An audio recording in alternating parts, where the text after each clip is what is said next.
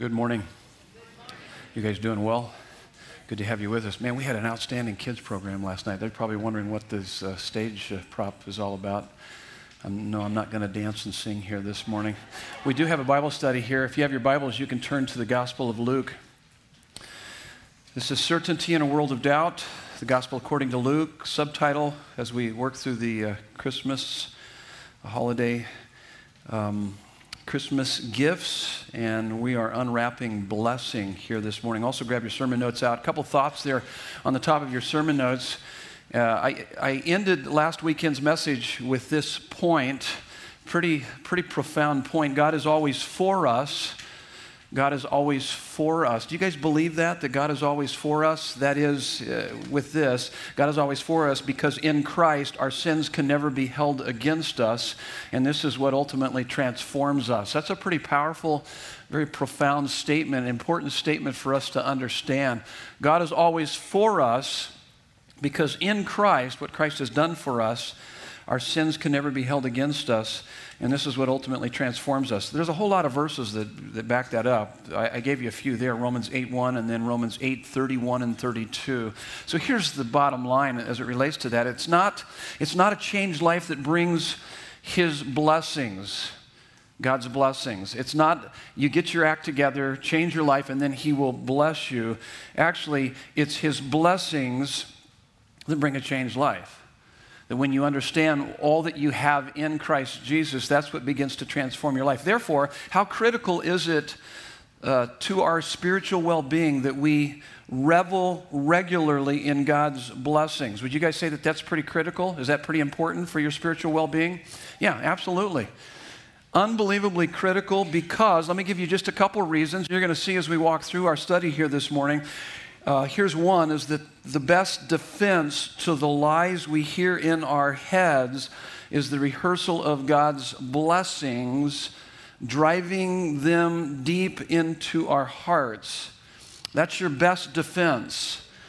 And then, and along with that is that nothing sets the mood, the weather, the climate in your life like the thoughts you entertain in your head.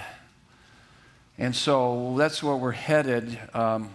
We're going to revel, we're going to bask in the blessings that God has for us, as you will see. But before we read our text and unpack these notes, I've got one other thing. Look at this equation on your notes. As you guys well know, theology is the study of what? God. Yeah, theology is a study of God. And doxology, you guys know what doxology is? We sang a song, it's kind of a doxology.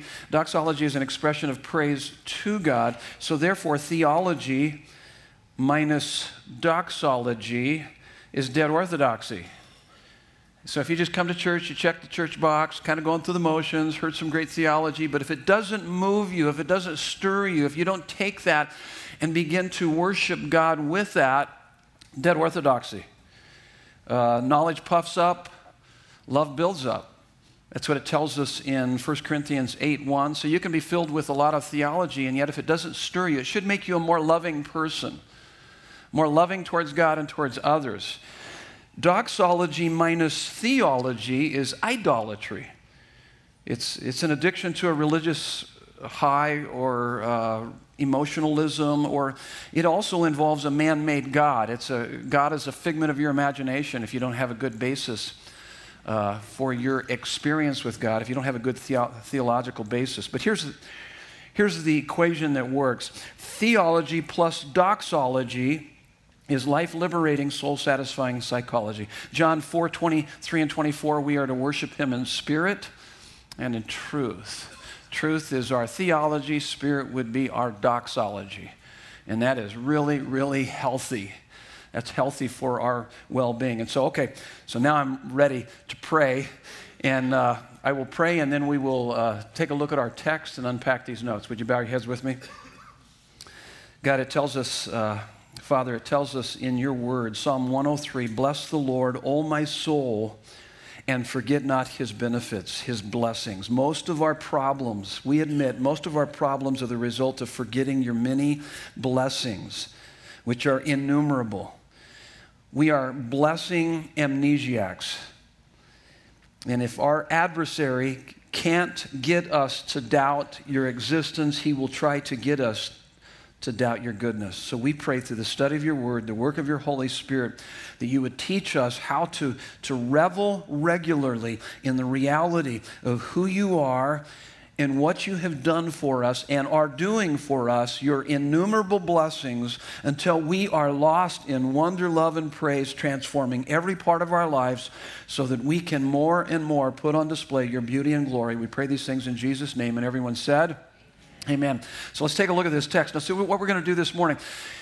Typically, we will read the whole text, and then we'll talk about it. We're not going to read the whole text this morning. We're just going to work through it. We'll take a few verses at a time, and then we'll talk about it, read a few more verses, talk about it, kind of walk our way through the text. This will finish up chapter 1, and then we'll head into chapter 2 on not New Year's Eve, but Christmas Eve, and talk about the birth of Christ. These are events leading up to Jesus' birth. And so starting in verse 57, chapter 1 of Luke, this is the birth of John the Baptist. Now the time came for Elizabeth to give birth, and she bore a son, and her neighbors and relatives heard that the Lord had shown great mercy to her, and they rejoiced with her. Don't you rejoice with folks when they have a baby, when a family has a newborn and they post their pictures on Facebook and everybody's liking it and everybody's celebrating? Well, that's what's happening here. Everybody's just having a good time. They're celebrating the birth of John the Baptist to Zacharias and Elizabeth. And on the 8th day, they came to circumcise the child, and they would have called him Zachariah after his father, but his mother answered, "No, he shall be called John." And then it says, and they said to her, "None of your relatives is called by this name." So obviously they would pass on their name to the next generation. But Zechariah had been visited by an angel who said specifically, you're going to have a son in your old age. They were both beyond childbearing years.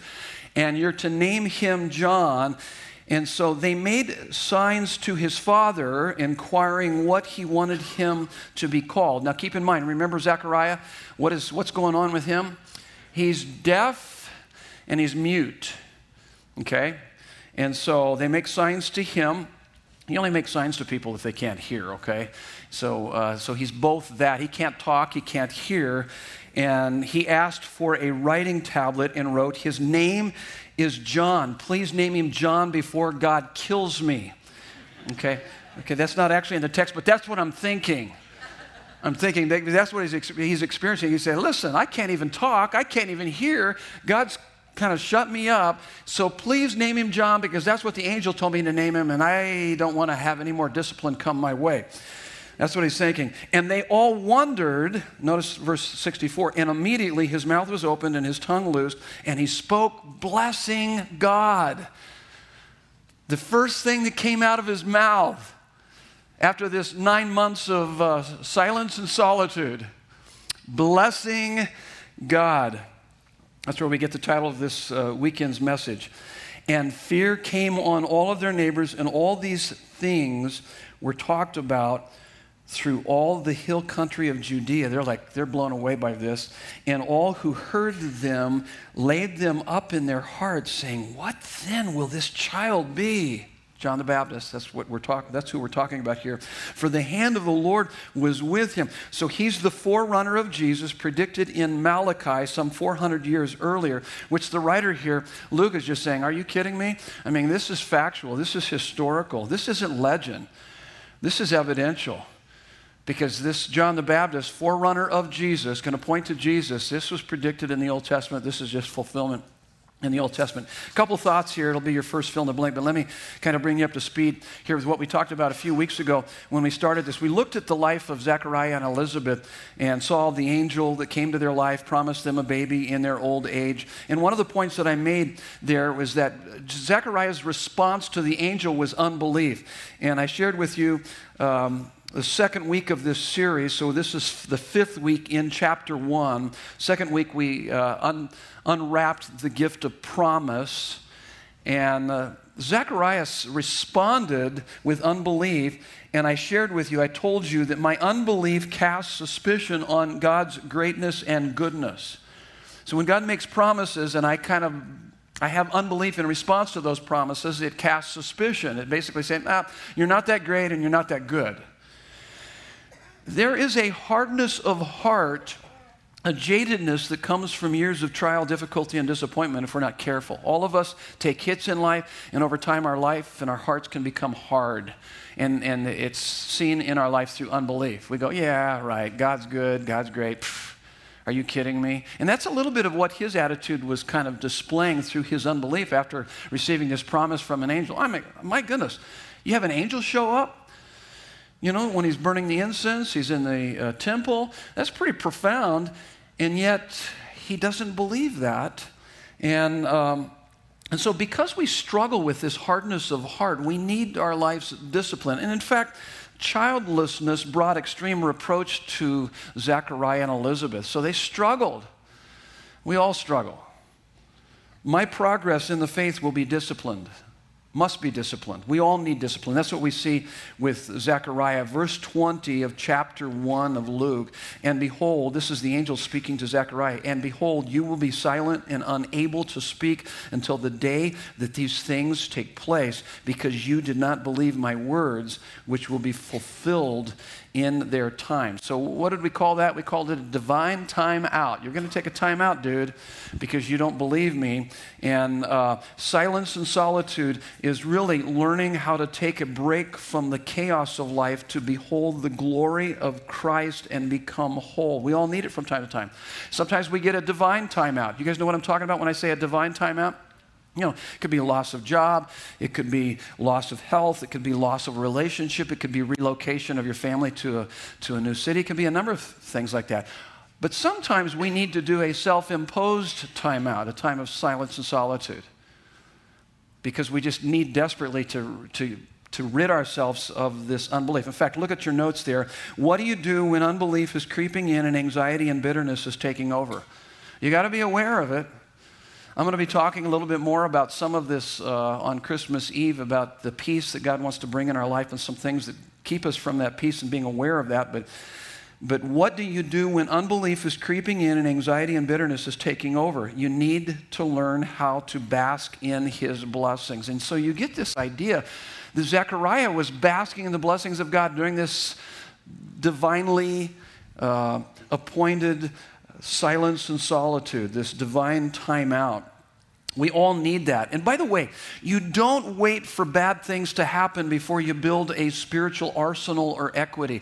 This dude seems like he's got a spiritual equity, arsenal built up. Because what we're going to read in a few minutes here through his blessing is that he's quoting a whole lot of heavy theology and a lot of Bible.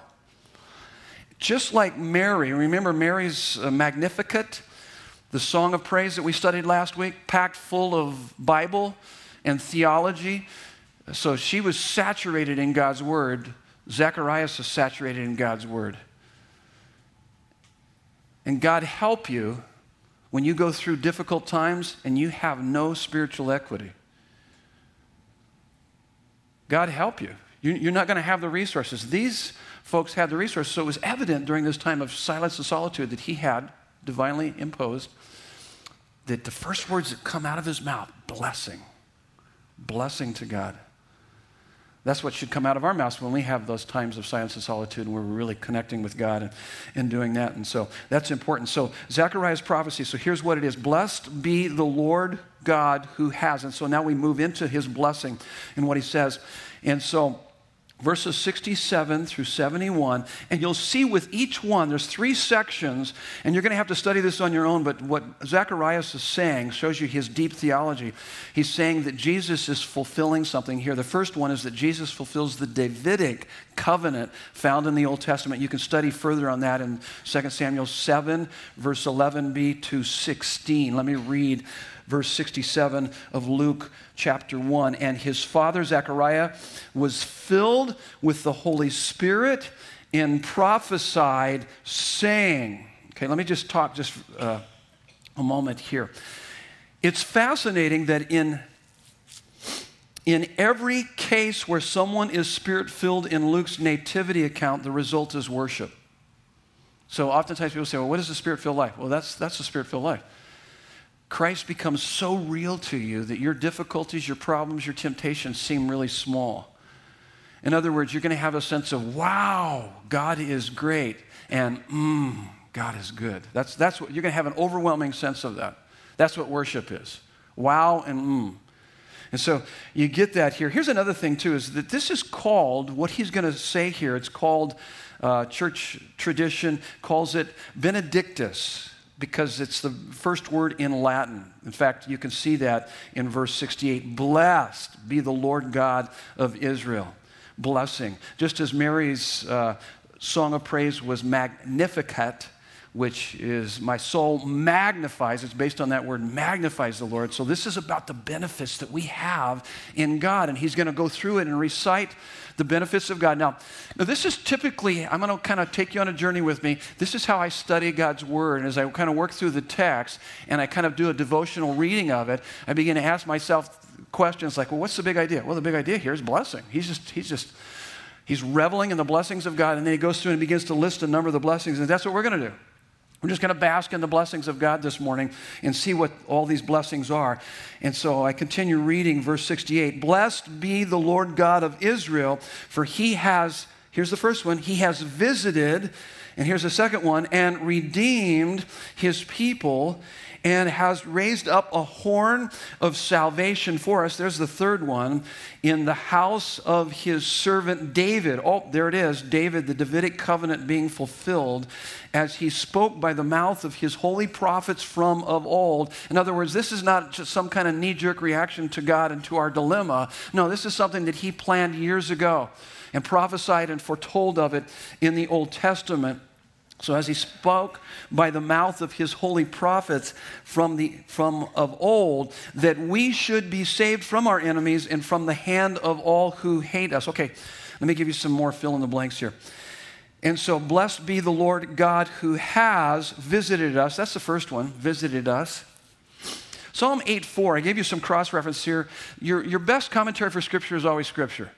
And so Romans 8:4 is a fascinating verse. There's where David is saying, he says, when I consider the heavens, the work of your hands, the stars and the moon, how you have set them in place. What is man that you are mindful of him, and the Son of Man that you, and in the King James it actually uses the word, but if you look up in the Hebrew, it actually says visiteth him. That you, some of our translations say that you care about us. So you not only are you mindful of us, but you care about me. But literally the Hebrew says, no, he visiteth us. He comes to us. Certainly David had that visitation from God, had interaction with God. We see that throughout the Old Testament. But we also believe that David is speaking prophetically into the future when God is going to visit us. He's going to come to this planet Earth. He's going to visit us. So here's the question. How do we know there is a God? Maybe someone's asked you that question before. Here's a good response. I know there's a God because he showed up here. He came here. Okay? Is that a good answer? Yeah, like he showed up here? You didn't know that? It's called Christmas, the birth of Jesus. Hello? I mean, don't be sarcastic like I probably would be. But you just kind of get him to thinking. He says, well, how do you know there's a God? Well, he showed up here. By the way, turn to the person next to you and see if they know this. Emmanuel, what does that mean? Emmanuel? What does Emmanuel mean? Real quick. Okay, how many are thinking, what were you guys thinking with that? Emmanuel?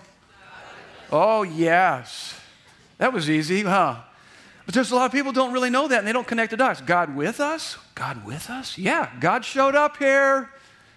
How do we know there's a God? Well, there's a lot of different ways that we know there's a God. We know that through creation, conscience, commandments. He wrote a book. You knew that, didn't you? He wrote a book, but he showed up here. He came here. In fact, even Jesus said, as he was dealing with his disciples said, Jesus, show us the Father and we'll be cool with that. And he's like, hello, guys. Listen, if you've seen me, you've seen the Father. In fact, he goes on in John 14:6, he says, I am the way, the truth, and the life. No one comes to the Father but by me. What was he saying? He's saying, hey, listen, I'm the way to the Father. I'm the truth, the very revelation of the Father, way, truth. I'm the very life. You want to have God in your life? It's me. It's all about me.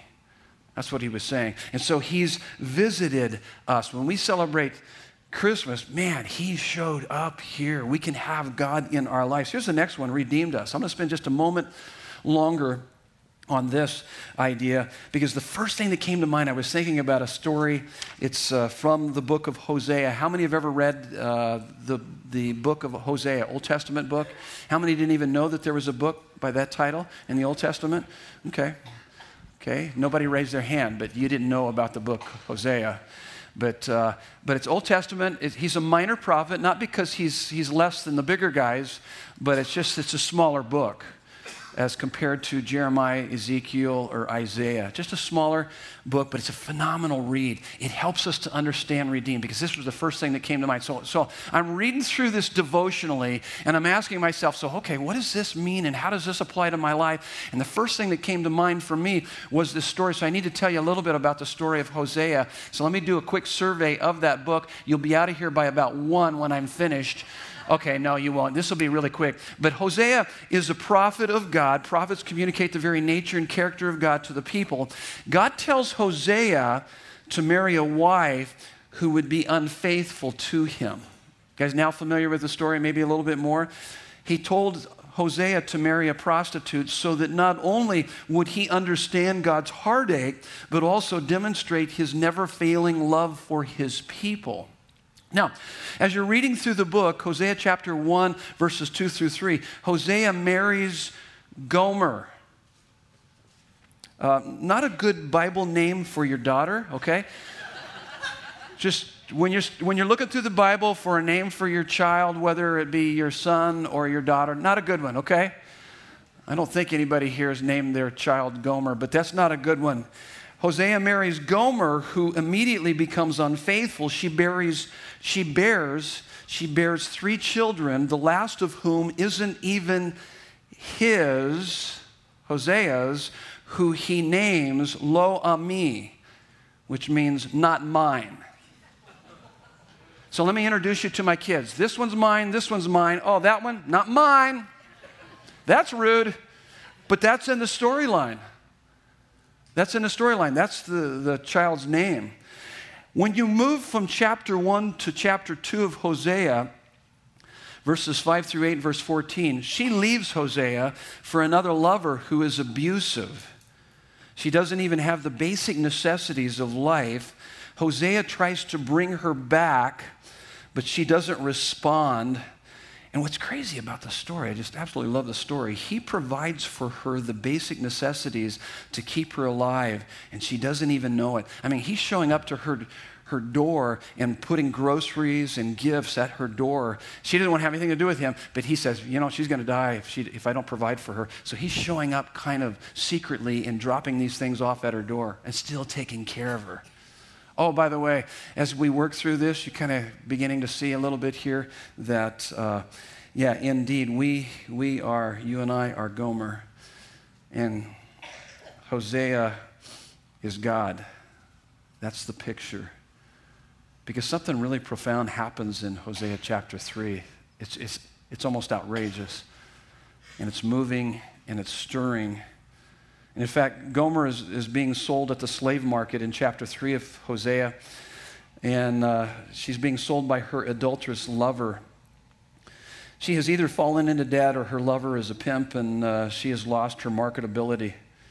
And so she's stripped naked so the bidders could see what they are getting. And it's not hard to imagine that she had her eyes closed to shield herself from her moment of her greatest degradation. The bidding starts, and suddenly she begins to realize that one of the voices bidding for her is her husband. It's amazing. It's amazing. And she's thinking, what is he doing after all I've done to him? And her husband says, 15 shekels and a homer of barley, sold. It was the average price of a slave. You see that and you read that in Hosea chapter 3. Now listen to me. That's redemption. That's redemption. That's what he did for you and I.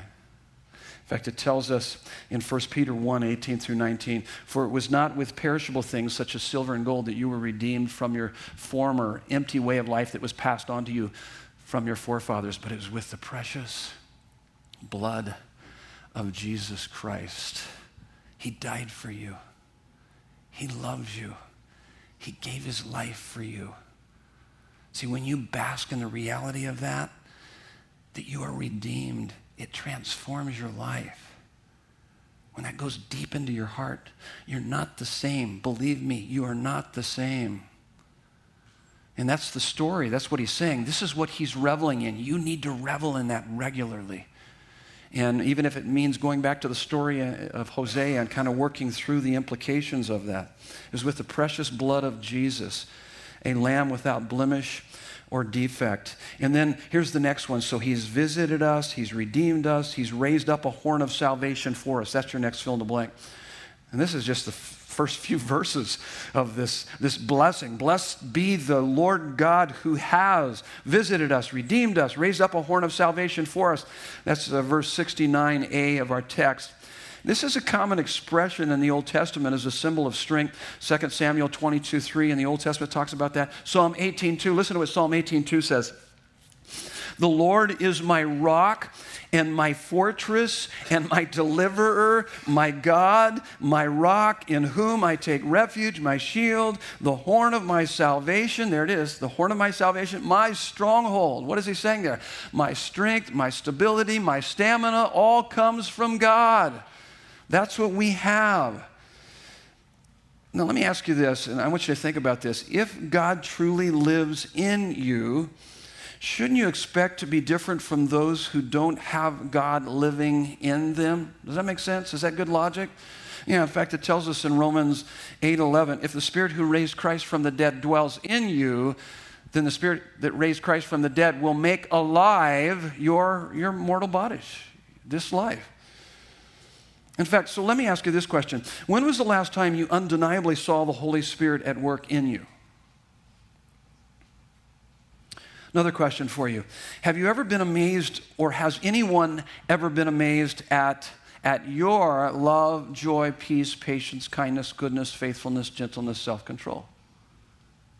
See, all I'm saying and what he's telling us here is that you have that kind of potential and privilege and power available to you. Raised up a horn of salvation for us. Strength, stamina, stability for your life, unlike anyone else can know, because you know the living God. That's what he's saying here. Okay, let's continue reading the next section. So he talked about there, Jesus fulfills the Davidic covenant. Now he's going to talk about how Jesus fulfills the Abrahamic covenant. You can read more about that in Genesis 12 and 15. Verse 72, to show the mercy promised to our fathers and to remember his holy covenant, the oath that he swore to our father Abraham. There it is. To grant us that we, here's the next one, being delivered from the hand of our enemies, might serve him without, so he tells us why he wants us to be delivered from our enemies, so that we might serve him without fear. That would be boldness, so we can serve him with boldness. In holiness, that's devotion. And righteousness, that's right living, before him all our days. An audience of one, living for God. So blessed be the Lord God who has, here's the next fill in the blank, granted us deliverance from our enemies. Granted us deliverance from our enemies. Now, what does that mean? Now, here's what's crazy is that the first century believers and Mary, Zechariah, Elizabeth, they were Messianic Jews awaiting the Messiah. They actually thought that he was going to come and set them free from their political oppressors. They were wrong. Eventually he would do that. That would be his second coming. But in his first coming, he's going to set them free from their personal oppressors, their personal enemies. And so the question is what are our personal enemies? Okay, this is what I want to do again. And I know some of you probably don't like this, but I'm trying to stretch you a little bit because I love you and I'm trying to get you to think. But I want you to discuss it with the folks sitting around you what are our three enemies that we have to face every day? And you need to know what these enemies are. So there's three enemies that we face every day. You need to be aware of them. Discuss it with the folks sitting around you, and we'll talk about it real quick.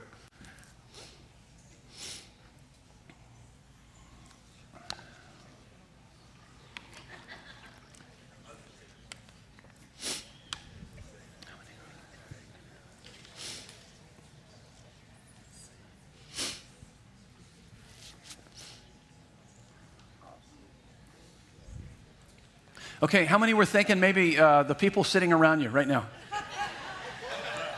Okay, some of you are like pointing them out right now. Okay, no, actually, you've got a worse enemy than those sitting around you, or people you live around or whatever, or family members you have to see this during the holidays or whatever. Actually, the Bible refers to three enemies. I've got them written down here. They're found in Ephesians 2, 1 through 3. You can look that up on your own. But I've alliterated them with the letter S, and it's easy to remember: society, Satan, and sin. How many were thinking along those lines?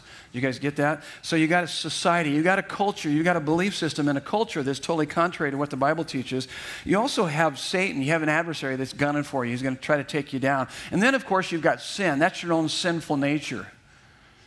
And we all struggle with that. We're sinners by nature and by choice. But let's take this a little bit deeper so that we can begin to understand really what our enemies are, another way of seeing our enemies. And I put it down in your notes, 1 John 2, 15 through 17. It really talks about the world, not to love the things of the world. If you love the things of the world, you don't have really a love for God like you should. And the way that you love, if you really love God like you should, you're not going to have a love for the things of the world. And then he defines what those things of the world are. This is really dealing with both society and then our sinful hearts. But the King James uses kind of more of a different language. It calls it the lust of the flesh, the lust of the eyes, and the pride of life. How many are familiar with that kind of language when I say that? Probably not many. Okay, there's a few of us. So here's how the ESV puts it. ESV puts it like this: these three enemies within society and maybe even within our own heart is that there's the desires of the flesh, desires of the eyes, and pride in possessions. That might even be hard to really, okay, what does that mean? How does that apply? Well, this is how I would put it. So it would be pleasures, the pleasures of life, positions, promotions, and then the possessions. So if you don't like that one, here's another one. Girls, glory, and gold. Okay, how do you like that one? Yeah, so girls, pleasures of life, glory, hey, look at me, look how great I am, look how much I've accomplished, look how much I've achieved. And then the gold, money, bank account, could be. Now, there's nothing wrong with any of those things. The problem is when those things become God kind of things in our life, when they begin to take the place of God in our life, that we begin to, and that's what he talks about, we begin to love the things of this world more than we love God and his word. And so he has granted us deliverance from our enemies so that, here's the next fill in the blank, so that we can boldly live holy, belonging to him. Because see, when these things begin to take the place of God, which it can be a marriage relationship, it can be a bank account, it becomes our security, or it can be how our kids turn out, it can be our career advancement. If those things don't go the way as planned, guess what? You're crashing and burning. Because that's your identity, that's your sense of security, that's your sense of well-being. We talk about that stuff around here all the time. And so he's granted us deliverance from our enemies so that we can boldly live holy, belonging to him. Romans 8, 1 through 4 says he has set us free from the penalty of sin and the power of sin. Holiness? That sounds boring. No, holiness is far from being boring. It's the most exciting life you could ever live. Holiness, wholeness, sanctification. Holiness is belonging wholly to God, giving him your heart's deepest loyalty and affection, being so happy in God, sin loses its appeal. It's almost like the more you see what you have in him and his greatness and goodness, you begin to see the things of this world, and there's no achievement, accomplishment, acquisition of great things. There's no romance. There's no bank account. There's no girl, gold, or glory that comes close to what you have in Christ Jesus. That's what he's saying. That's what holiness is. Like, wait a minute, what I have in him is so much bigger, better than what I have in the world, and that's... So holiness is being so happy in God, sin loses its appeal. So the more your heart is ravished, So he's granted us deliverance from our enemies so that we can boldly live wholly belonging to him. So this is about a heart that's ravished by God's love. So the more your heart is ravished by God's love for you, the less it will be held hostage to lesser things such as girls, glory, and gold, romance, career, money. See, if God is your exceeding joy, as the psalmist says in Psalm 43:4, he says, I'm going to God my exceeding joy. I love that language. If God is your exceeding joy, you can have earthly joys, gold, glory, and gold. You can have earthly joys threatened, blocked, or lost without excessive, inordinate anxiety, anger, and despair. Are you guys tracking with me there? Do you understand what I'm saying? It's like, see, if he's the love of your life, even if you do lose any of those things, they're secondary to the primary love of your life, which you can never lose. That's why it's important you bask in the reality of that regularly, because it protects you. It helps you. It only took me a couple decades to learn that one as it related to my marriage relationship. I became a much better husband when I began to find God as the love of my life and stop trying to make my wife do and give to me what I should be getting from God. I did the same thing with my kids, did the same thing, with my job. I did that with multiple jobs that I've had, and it's going to mess with you. It's going to mess you up. And he sets us free from making anything more important to us than him. Because there's unbelievable freedom in knowing him and being in holy belonging to him. Only he can satisfy the deepest longing of your soul. Okay, verses 76 through 79, this even gets richer, gets better. And so Jesus fulfills the new covenant. That's what he talks about here in these verses 76 through 79. New covenant. Verse 76, and you, child, will be called the prophet of the Most High, for you will go before the Lord to prepare his ways. Who's he talking about there? John the Baptist, right? To give knowledge of salvation, here's the next on the list, to give knowledge of salvation to his people in the forgiveness of their sins, because, oh my goodness, this landed on me this last week, this verse right here, because of the tender mercy of our God. I began to do a little quick research on that tender. What does that tender mean? This sounds a little gross. It might sound a little gross to you, but it's actually, there's something much richer and deeper here. The word tender means bow. What? That's weird. Yeah, it means deep in your gut, just way down deep in your gut. I was helping a brother out this last week that was sharing a little bit about what was going on in his life, and it hurt me right here in my gut. It was like, oh man, I felt bad for him. I wanted to pray for him. I've been praying for him. So that's what he's talking about. Tender mercy. So it can be a kind of a bad thing when you you get that phone call, that dreaded phone call, and it just like hits you. You hear about a loved one or whatever, so it's right down there. But also it can be a very good thing. You want the best for them. You love them.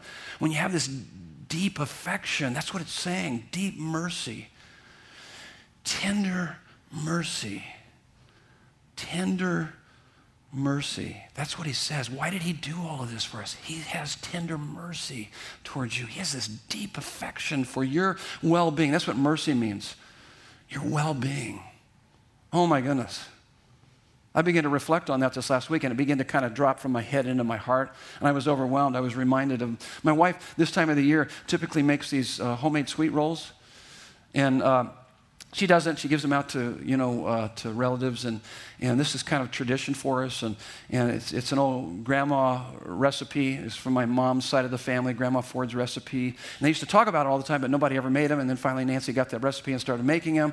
And so she makes these sweet rolls, and so she was like making sweet rolls like crazy this last week.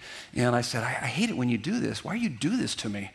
Because I'm trying to watch the calories, but that just puts the calories right through the roof. But what she does with these sweet rolls, she takes this dough, and it's kind of rolled out like this, and then she kind of rolls it in butter. I'm going in more detail than what I've done the earlier service, but she rolls it in butter, just rolls it sopping in butter, and then rolls it in sugar and cinnamon. It rolls that, and then wraps it up, lets it rise, puts it in the oven, bakes it, brings it out, and then lavishes it with this buttercream icing. And that's why I'm just kind of hanging out in the kitchen the whole time. So here's the deal. I ate probably way too many of those this last week because I'm the taste tester just to make sure that they're okay. Okay, so I taste tested them, and as I was eating my 10th one, as I was eating my 10th one this last week, chasing it with a cup of coffee, it was like a trip to the moon, believe me. It's like, I could hear angels singing, woo. And I say all that to say that was nothing compared to what I was experiencing as I was reading this, and I began to realize that His tender mercy, why is He giving me all these blessings? His tender mercy, that you have a Creator. Your Creator has deep affection for you. He has deep affection for your well-being. That's overwhelming. And if that could get a hold of your life and you could revel in that regularly, before your feet hit the floor in the morning, you are unstoppable. You can face anything if you could remember that. He is for you and not against you. I mean, that's powerful. And I was having just a little bit of an experience in that. He says, whereby, check this out. I mean, I told you it was going to get better. It just gets better as you read through this. It's like he starts off kind of slow, and he's going, and by the time he hits the end of this blessing, Zechariah that is, he's like, woo! He's nailing it. This is good stuff. I'm like, wow, unbelievable. Listen to what he says. Whereby, so after he says, because of the tender mercy of our God, whereby the sunrise shall visit us from on high to give light to those who sit in darkness and in the shadow of death, to guide our feet into the way of peace. Anybody ever experienced kind of darkness in your life? Just feel down in the dumps, depressed, kind of wondering what's going on? He's talking about how we can get out of that. Let me give you some more fill in the blanks here. So, blessed be the Lord God who has given us rich, endless supply, a rich, endless supply. That's your next three fill in the blanks. Rich, endless supply of healing and strength and love and comfort and motivation and transformation. And the notes aren't long enough for me to list all of the great blessings that we have in salvation, because that's what he's talking about there in verse 77, to give knowledge of salvation. That's knowledge of salvation. Rich, endless supply of all of these things, and fullness of life beginning with forgiveness. Why? Next couple fill in the blanks. Because he is moved with deep affection for our total well-being. That's verse 78. Tender mercy. How many this time of year, you really enjoy giving gifts to your children? And if you're old like me, you might have grandchildren. You like giving them to your grandchildren. You guys, okay. There's only a few of us like that. Okay, so you guys, more of you raised your hand. Okay. You guys are a little slow here this morning, okay? Okay, you guys are, you're writing. You're writing notes down. Okay. Okay, let me ask that question again. You finished up with your notes? Okay, look up here. How many love giving good gifts to your children? Okay, all of you. Most of you. Some of you don't. You don't like giving good gifts. No, I don't like giving anything to anybody. That's just the way it is. No, you find great delight. I mean, many of you, most of you, all of you probably found great delight in buying those angel tree gifts. We lavished a lot of folks with gifts. And there's unbelievable blessing and delight in that. This is what he says in 7:11 of Matthew. If you, though you are evil, know how to give good gifts to your children, how much more? How much more? So when we give our kids gifts and our grandkids gifts, and we see the delight in their eyes, and we're like, yeah, I love this. I love this more than you love it, probably. And you probably love the gift, but I love it even more than you. That's what I'm thinking. And I'm just thinking, and then I have one of those spiritual experiences, like, if I'm having so much delight in giving my kids and my grandkids gifts, how much more does my Father in heaven? Oh my goodness, tender mercy. He loves me that much. He loves giving me good things. That's amazing. That's amazing. I mean, so when you bask in the reality of God, your heart's towards me. You love me. And the enemy would tell you otherwise. If he can get in your head and get you to doubting his goodness, then that's where he's going to get a hold of you. That's what he did with Adam and Eve in the garden, but that's where he works. You begin to doubt his goodness. And so, because he is moved with deep affection, 1 John 3:1, here's where I use this probably annually with my wife's sweet rolls. And so you'll get this one. So you guys familiar with 1 John 3:1? How great is the love the Father has lavished. Buttercream icing all over the top of this. Ooh, those are good. He lavishes us with his love.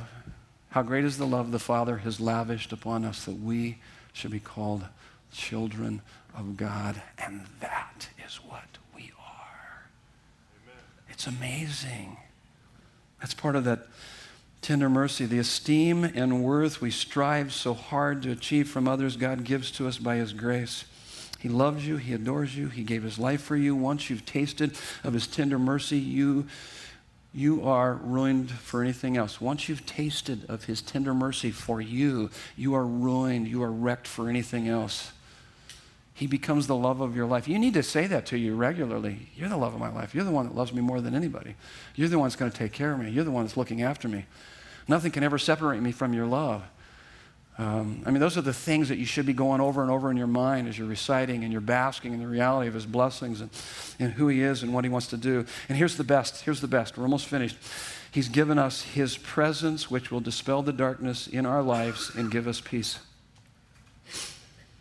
Because that's what he's talking about there. He talks about whereby the sunrise shall visit us from on high to give light to those who sit in darkness and in the shadow of death, to guide our feet into the way of peace. Now, I come from a Pentecostal background, and I love my background, but there's a few things that I did not love. And one of the things that I didn't love is that sometimes you'd go into these services, and it seemed like these folks would be so preoccupied with the devil. There was more preoccupation, and they're kind of more focused on the devil than they were on the Savior. Does that make sense to you? It was almost kind of like, we're going to rebuke the devil. It's like, okay, that kind of freaks me out when you start talking like that. But that's common language sometimes in there. So here's the idea, and here's the analogy that I learned years ago, is that maybe you probably shouldn't focus so much on the devil, like trying to rebuke the devil. That's the devil. I'm going to rebuke you. Well, let Jesus do the rebuking, okay? And so when you walk into a room and it's dark, you don't curse the darkness. What do? You turn on the light. Go over there and hit that light switch and turn on the light, because why? Light dispels darkness. Yeah, there you go. That's an easy lesson. So don't come in and focus on the darkness. Oh my goodness, it's so dark in here. What are we going to do? Let's rebuke it. No, turn on the light, okay? Go over there and flip the light switch. Oh, and that's what we're doing right now. Benedictus, that's blessing. That's Zechariah. That's what he's saying. He's had 9 months of silence and solitude. First words that come out of his mouth, blessing. He's celebrating. He's enjoying. He's basking. And he's wanting us to do the same, to bask in his blessings. And that's important. His presence, don't you understand? His presence in our life, that's the best gift of all. Exodus 33:14, God said to Moses, my presence will go with you and I will give you rest. Joshua 1:9, before they're going into the promised land, be strong and courageous. Do not be frightened. Do not be dismayed, for the Lord your God is with you wherever you go. Psalm 23:4, woo! I like it. I'm getting a little Pentecostal on you right now. That's good. Even though I walk through the valley of the shadow of death, I will what? Fear no evil. Why? Because you are with me. Oh, his presence, that's what he's talking about. That's going to dispel the darkness.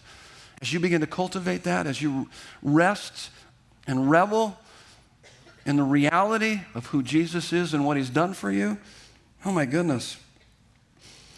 In his presence is fullness of joy and pleasures forevermore. Psalm 16:11, yet we tend to work harder at our career, our leisure, our hobbies, than at practicing his presence. These things are like playing in a mud puddle when he has set a table for us in his presence, filled with love, joy, and peace. Okay, look at verse 80. This is the last verse. We finished up chapter 1 of Luke. And the child grew and became strong in spirit, and he was in the wilderness until the day of his public appearance to Israel. Who's he talking about there? John the Baptist. Yep.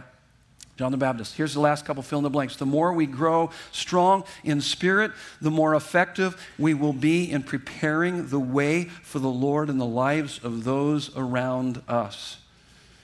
Quick story, we're finished. 1 Samuel chapter 30.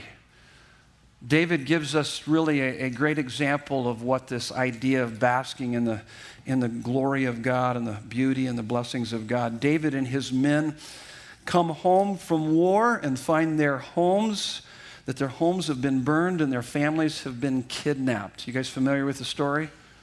It's a horrible story, and yet what he does with this. In verse 4 of 1 Samuel chapter 30, then David and the people who were with him raised their voices and wept until they had no more strength to weep. Are they devastated? Yeah, no doubt. You come home from work and you find that your home has been burned down and your family has been abducted. That's a pretty devastating day. That's a bad day, okay? That's a really bad day. And notice what happens. It gets worse for David. And David was greatly distressed. That's verse 6. For the people spoke of stoning him. How many have ever had your close friends even turn against you when you're in a world of hurt? Yep. It goes from bad to worse. That's what's happening here. For the people spoke of stoning him because all the people were bitter in soul, each for his sons and daughters. Check this out. Here it is. But David strengthened himself in the Lord his God. But David strengthened himself in the Lord his God. You got to learn how to do that. I just taught you how to do that. Zacharias just taught us how to do that. See, David had an equity, spiritual.